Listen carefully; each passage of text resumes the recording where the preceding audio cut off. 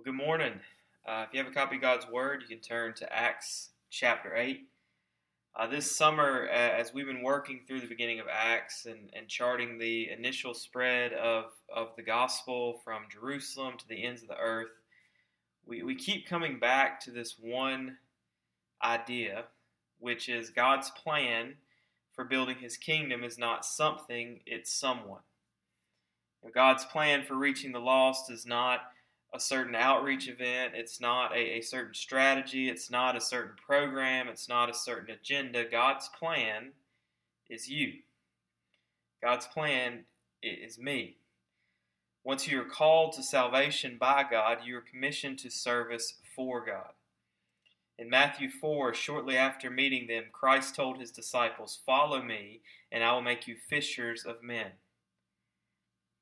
Since the beginning of the church in 33 AD, large movements of God have always been built on the foundation of small acts of obedience, because the kingdom of God always moves forward one person at a time, one family member, one friend, one co-worker, one neighbor.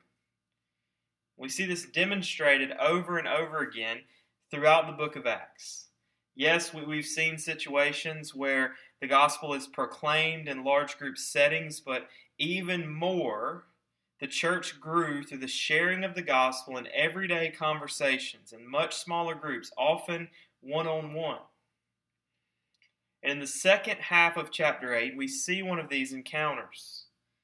Last week, we were introduced to a young leader in the church named Philip, who became the first missionary in church history.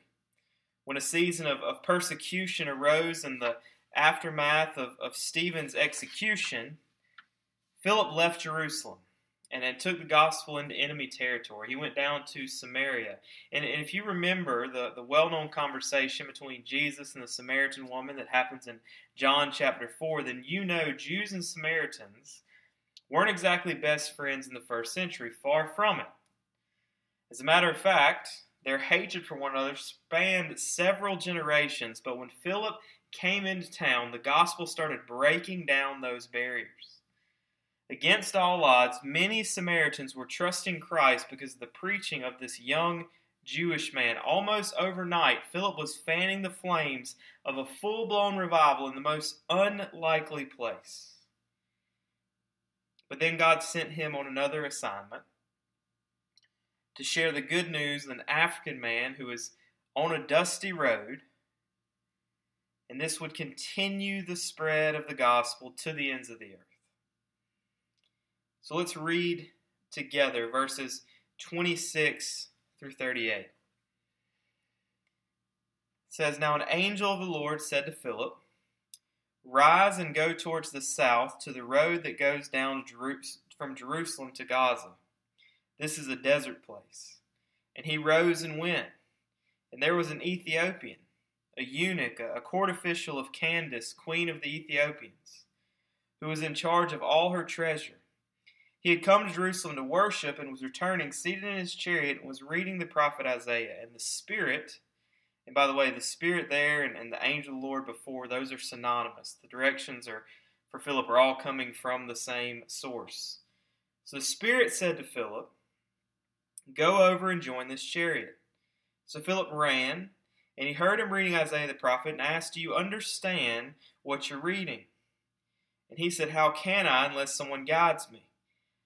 And he invited Philip to come up and sit with him. Now, the passage of scripture that he was reading was this: 'Like a sheep, he was led to the slaughter, and like a lamb before its shearer is silent, so he opens not his mouth. In his humiliation, justice was denied him. Who can describe his generation? For his life is taken away from the earth.' And the eunuch said to Philip, 'About whom, I ask you, does the prophet say this? About himself or someone else?' Then Philip opened his mouth, and beginning with this scripture, he told him the good news about Jesus. And as they were going along the road, they came to some water, and the eunuch said, 'See, here is water. What prevents me from being baptized?' And he commanded the chariot to stop, and they both went down into the water, Philip and the eunuch, and he baptized him." And so as we continue following Philip this morning, we're going to have a conversation about evangelism. And anytime we enter into a discussion about the topic of personal evangelism, we have to start from a place of honest assessment, honest self-evaluation. We must readily admit that for most of us, our bread and butter is not sharing the gospel in the public square. It's certainly not mine. You know, I've been around brothers and sisters in Christ who it's second nature to. I can remember eating with another pastor who asked the waitress if they had any living water. And she said, "No, I don't think so. We have tap water." You're sort of confused. And then he goes right into John chapter 4. "Would you like some?" Or I remember being on a mission trip and another pastor walked away for a few minutes. And I said, "Hey man, where'd you go? Did you go to the bathroom?" He said, "No, actually I just shared the gospel with those 6 teenagers over there." And in 5 minutes he had 6 gospel conversations. The rest of that trip I had 2. And so a few of you might be like those friends, those people that I've encountered in the church, but most of you are probably like me. Most of you would probably say, "I haven't had a gospel conversation in a few years." Or "I've never shared my faith before." Or "I wouldn't even know where to start." And if that's you, let me just remind you before we get too far into this that sanctification is a process. Sometimes sanctification looks like taking 3 steps forward and then 2 steps back. But as long as you're moving the ball down the field, you're on the right track. You should be less concerned about where you are and more concerned about where you're heading, because the truth is, as we grow in our faithfulness individually, God will increase our fruitfulness collectively. And we saw this back in Acts chapter 2. After Pentecost, Luke described that initial gathering of believers, that first gathering of the early church as a group who was devoted to the apostles' teaching, who was devoted to worship, who was devoted to fellowship, who was devoted to prayer, who was devoted to service. And as a direct result of their faithfulness, God increased their fruitfulness. Verse 47, the last verse of chapter 2 says, "And the Lord added to their number day by day those who were being saved." Now, when we look at this story of Philip and the Ethiopian eunuch, we could focus on several different topics which are present in these verses. But as a source of encouragement for you, as you take the gospel into Lowndes County, I want to show you how God's sovereignty and human responsibility intersect in salvation stories. I want to show you that as we go, God goes with us, which should be a comforting word for us. In his classic book, Evangelism and the Sovereignty of God, J.I. Packer wrote, "When evangelism is regarded as only a human enterprise, it's a hopeless task. It cannot, in principle, produce the desired effect. We can preach clearly, fluently, and attractively. We can talk to individuals in the most pointed and challenging way. We can organize special services. We can distribute tracts. We can put up posters. And we can flood the community with publicity. But apart from God, there's not the slightest prospect that all this effort will bring a single soul home to Him." And so we cannot deny that our commission involves telling others about Christ. We saw it in Acts 1. Scripture makes it clear. But Scripture also promises that we're not alone in this work, that when we go, God goes with us. And we'll see this happen in a couple specific ways in Acts 8, 26 through 38. Look at verse 26 for the first one. "The Lord said to Philip, 'Rise and go toward the south to the road that goes down Jerusalem to Gaza.' This is a desert place, and he rose and went." So right away, the Spirit of God is active in salvation. That's the first thing I want you to see. The Spirit of God is active in salvation. As we already mentioned, Philip was at the center of a gospel explosion in Samaria, and then God sent him to the middle of the desert in North Africa. Like, on the surface, this reassignment doesn't seem logical or rational. In Samaria, Philip was a vital part of a new, flourishing ministry. After he preached, many responded to the gospel. Peter and John came down and they approved of his teaching and their understanding, and the Holy Spirit sealed their salvations. And so Philip stood at the center of this growing fellowship of new believers who were filled with enthusiasm, excitement, and this deep hunger for the Word of God. And then God said, "Go." God said, "I appreciate it, Philip, but it's time for you to move on to your next assignment." And so to put this into context, this would be like a pastor of an established, growing, vibrant, thriving church in a suburb of Atlanta being commissioned to plant a church in one of those tiny towns that you drive through on your way to the beach in the armpit of Florida. One minute he is leading a thriving ministry, the next minute he's walking into a season of uncertainty. Now, we can't know what was running through Philip's head, and obviously he went. He got up and went. He was walking in obedience. In a minute we'll see that he was running in obedience. But I imagine as he walked, some say 150, 200 miles to this other place, as he walked, I imagine he wasn't overly excited about all this. As things were happening in Samaria, I imagine that maybe he was planning on staying there. Maybe he had visions of establishing roots in the community. Maybe he dreamed of planting a new church. But God had other plans. God said, "Rise and go."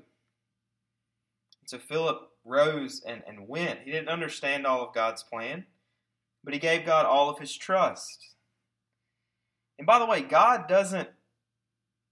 rarely lays out every detail for any of us. In most cases, we take one step of faith, and then we take another, and then we take another, and then we take another. And so as Philip's making the way down the road, he saw a chariot parked on the side of the road. And the Spirit said to him in verse 29, "Go over and join this chariot." Now notice how he responds in verse 30. Philip ran.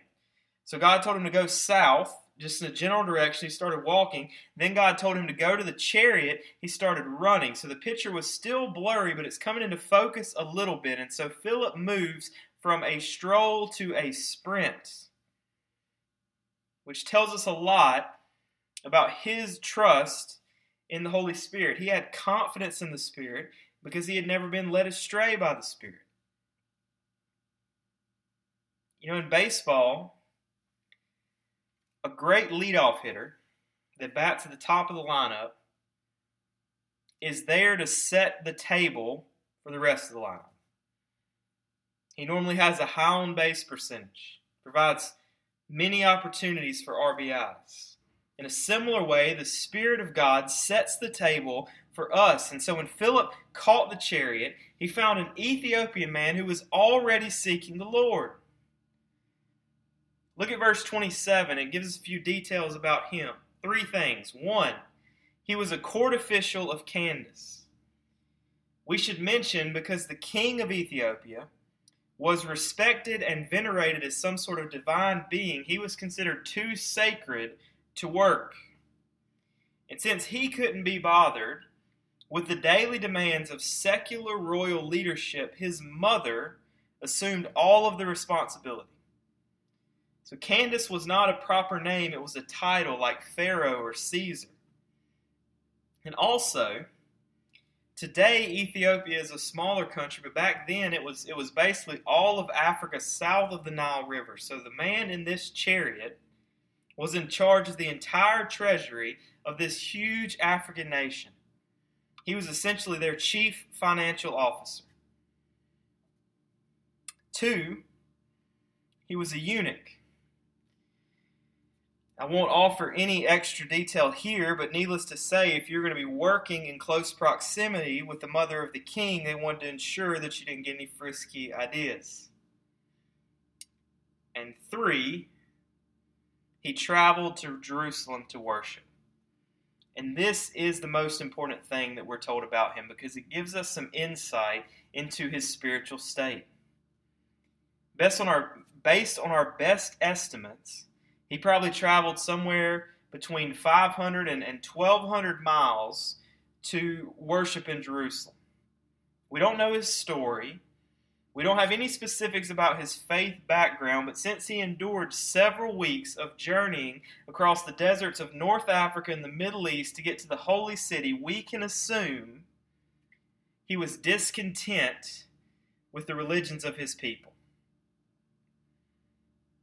He was weary of the loose morals of paganism. He was wandering through various worldviews. His heart was searching for answers, and somewhere along the way,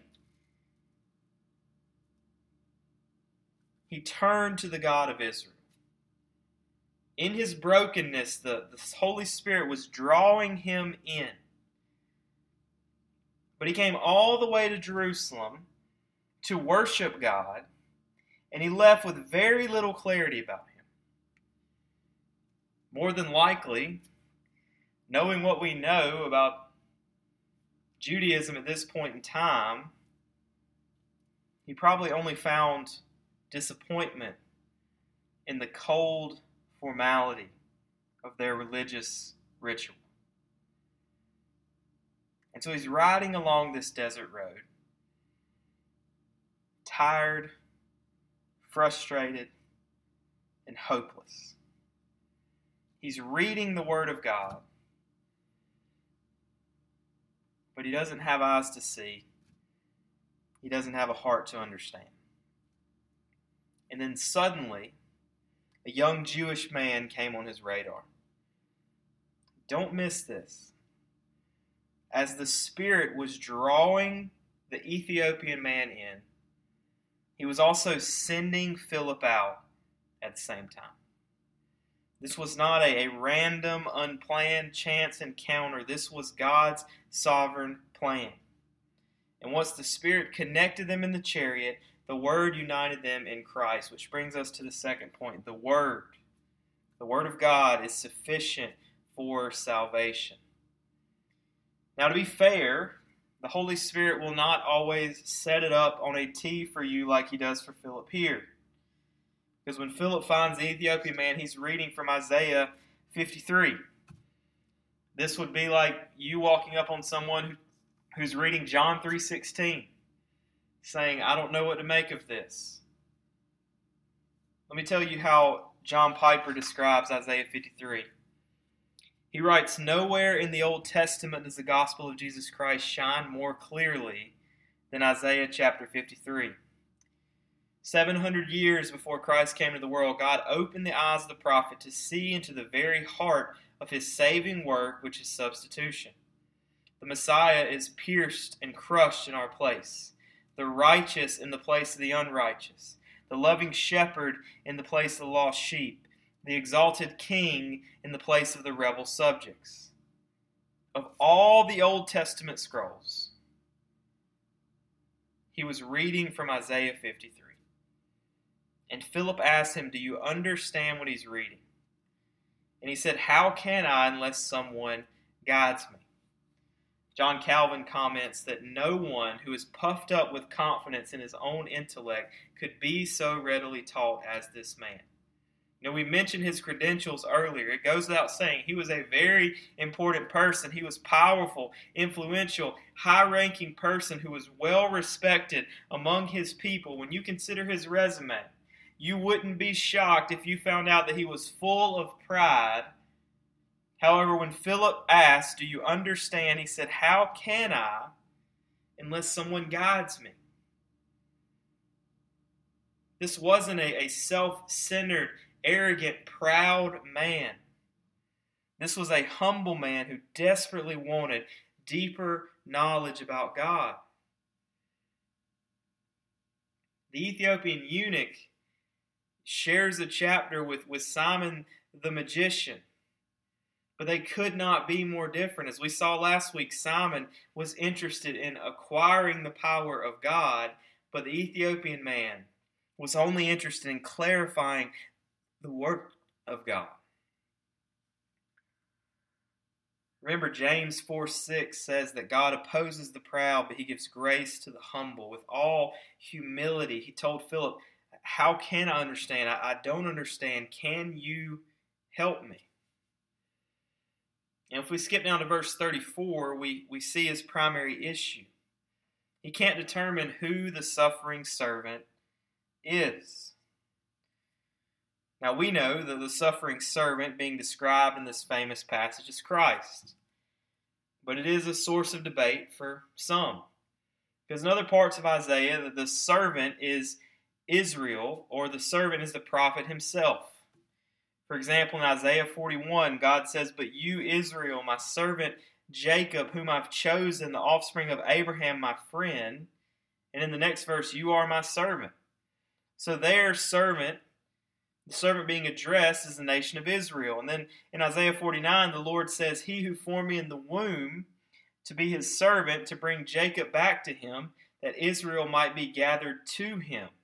There the servant is Isaiah the prophet. So a Jewish scholar may read Isaiah 53 and say the suffering servant is our people, or the suffering servant is Isaiah, or the suffering servant is maybe Jeremiah. But we believe the suffering servant is clearly and undeniably Jesus Christ. And Philip agreed. Look at how he answers the pressing question. Verse 35, he opened his mouth, and beginning with this scripture, so using Isaiah 53 as a launching point, he told him the good news about Jesus.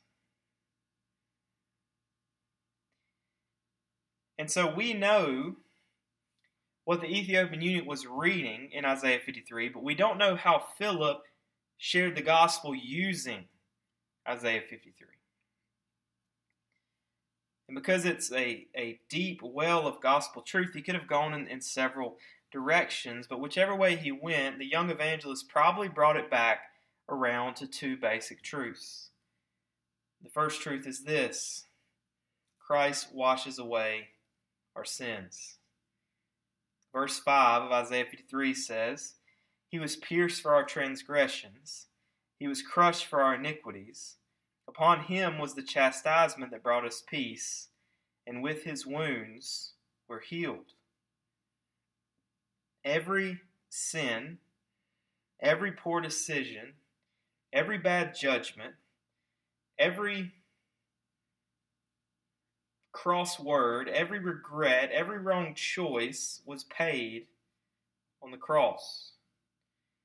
Romans 8:1 reminds us there's no condemnation for those who are in Christ Jesus. Christ followers are free from sin, where we're no longer slaves to sin. We're no longer burdened by shame. We're no longer condemned by God. The cross takes our sin and moves it as far as the east is from the west. And this is an important truth for everyone in the church. Because sometimes, even though we are saved by grace, even though we are forgiven of our sins, we have this bad habit of continually dwelling on our past mistakes. You may be familiar with the satire site, the Babylon Bee. If you aren't, it's essentially the Onion from a Christian worldview. But a few years ago, they had an article titled, "I know God forgives me, but I can't forgive myself," says woman with a moral compass greater than God's. You know, when it's framed that way, it sounds silly.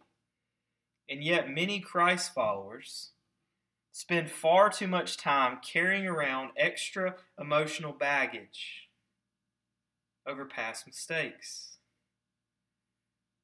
Listen, when you fall into sin, you must repent before God. And you must reconcile with others who are affected by your transgressions. But when you finish that work, you rest in Christ's finished work. God forgave you, so you need to forgive yourself. Because on the cross, He paid your debt in full. On the cross, He washed away your sins, past, present, and future. Second truth, Christ restores our relationship with God. Since the moment that Adam and Eve called God into question by taking a bite of the apple in the Garden of Eden, mankind became rebels against a holy God. Every one of us was born with a sinful nature. If you don't believe that, if you don't believe in total depravity, hang out with a toddler for a few hours. Truly. Hang out with a toddler for a few hours and take away their favorite toy. Or don't do everything that they ask. And then come back to me and let me know how you feel. So verse 6 of Isaiah 53 says, we are like sheep who have gone astray. So we're born into rebellion. We're born searching for answers, chasing idols, scanning the world for something or someone to fill the void in our souls. But apart from God, we are completely, utterly hopeless. I want you to think about the Grand Canyon for a moment. If you've never been there, you've certainly seen a picture of it, and we know how wide the divide is. I want you to consider a scenario where you're born on the left side of the canyon and God exists on the right side of the canyon. Now, without a bridge or a plane or a jetpack or some rock climbing gear or maybe a ramp and a motorcycle, you can't make it to the other side. You can't make it back to God on your own.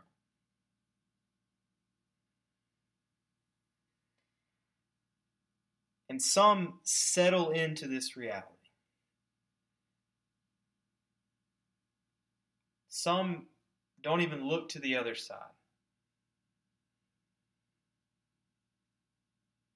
You know, they don't have God,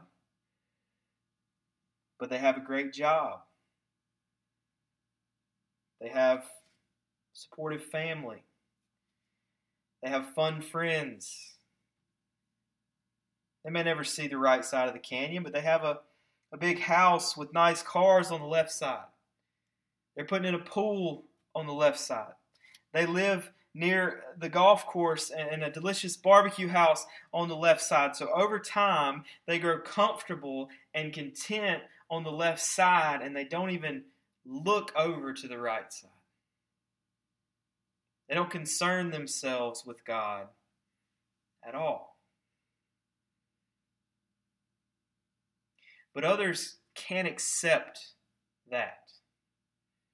Others live in a constant state of unrest. Others know something is missing. Others can feel the disconnect, and they desperately want to cross that canyon and commune with their Heavenly Father. And the good news of the gospel is that Jesus made a way. That He built a bridge over the divide. And He walked from the left side to the right side. And He came to us and said, "Follow me."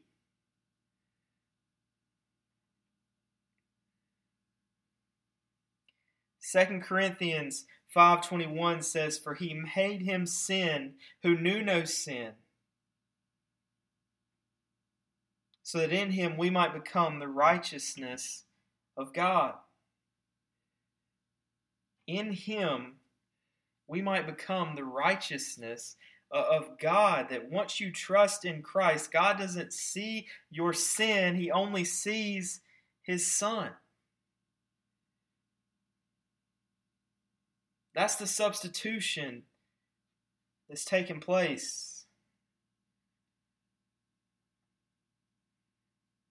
Let me give you another Piper reflection on Isaiah 53. He writes, you don't have to understand all the intricacies of how this works in order to be healed and forgiven any more than you have to understand how a computer works in order to write letters on your word processor. God tells us what we need to know. His rejected servant is in fact a ransoming substitute for rebel subjects. That's the gospel. And Philip shared some version of this truth with the Ethiopian man. And he was saved and baptized on the spot. And so, churches, as we go with the gospel, we should find confidence, encouragement, and motivation in the fact that the Spirit is working and the Word is sufficient. 2,000 years later, the Spirit is still working, the Word is still sufficient, and we are still called to go. The Apostle Peter says in his first epistle that we should always be ready. We should always be ready to give an answer to every man about the reason for our hope. And if we can get practical for a moment and close out in a practical place, we should understand that going with the gospel isn't as hard as we make it. That we can go while staying within the normal rhythms of our lives.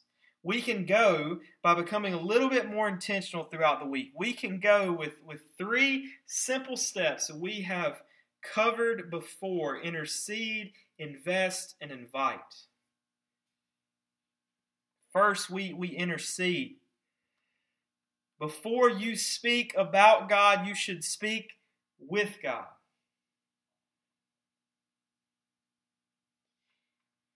And when you pray for opportunities, you can pray specifically and you can pray generally. You can pray specifically for someone in your life. When you pray for a person by name, you are planting a seed. And I can't tell you if they'll ever entertain a gospel conversation. I can't tell you if they'll ever visit our church. I can't tell you if they'll ever trust in Christ. But I can tell you they won't move until the Spirit moves first. So pray for them. And you can pray generally too.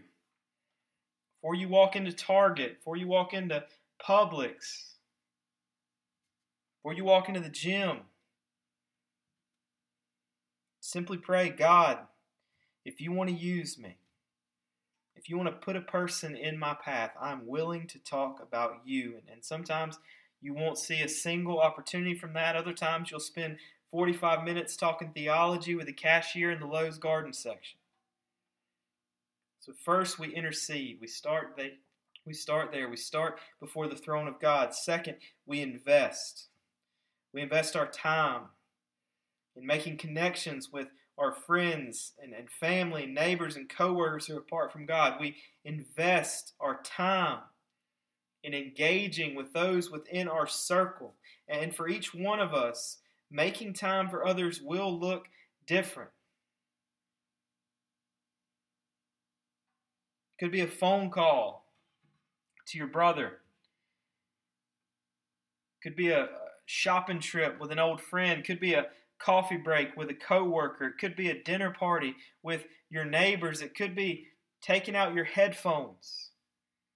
It could be looking up from your cell phone. Seeing who's around you. Starting a conversation. Just taking your blinders off for a minute. This isn't changing your lifestyle. This is shifting your priorities. because we live in a context where we have to earn the right to share the gospel. We must invest before we invite, but that brings us to the final point. When we get the opportunity, we have to be ready to invite. And Philip came across this Ethiopian man reading Isaiah 53 and said, I can't understand it. And Scripture says, starting there, Philip told him the good news. So when the opportunity comes, we invite. We should be ready with a word from Christ. We should be prepared to point to Jesus. We should be equipped to fill in the gaps of their understanding of the gospel.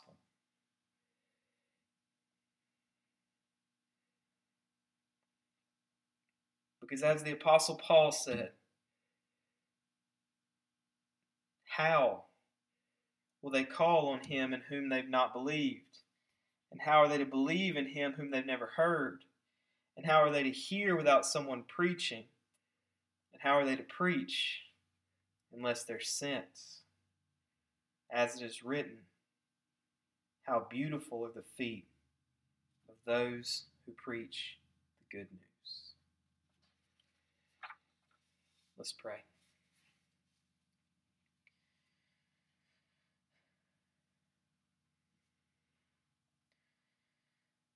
Father, as we consider the encounter of Philip and the Ethiopian eunuch that we see in Acts chapter 8, it's a reminder for us that your sovereignty and our responsibility intersect in salvation and in mysterious ways that we don't fully understand. But we know that you're working behind the scenes.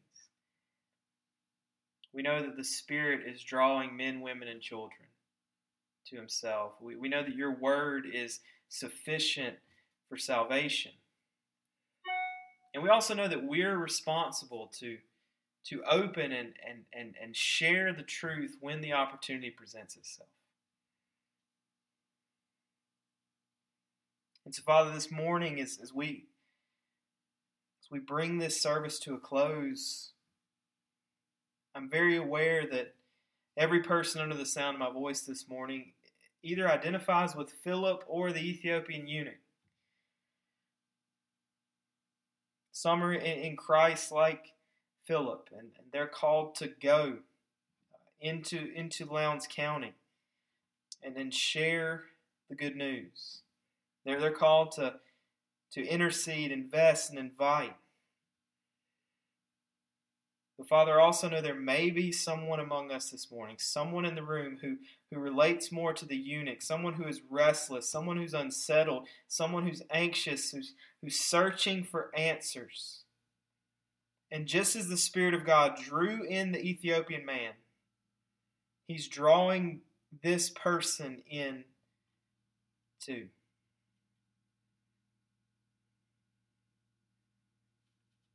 And so, Father, this morning, I pray whichever of those situations we find ourselves in, that you would minister to us there.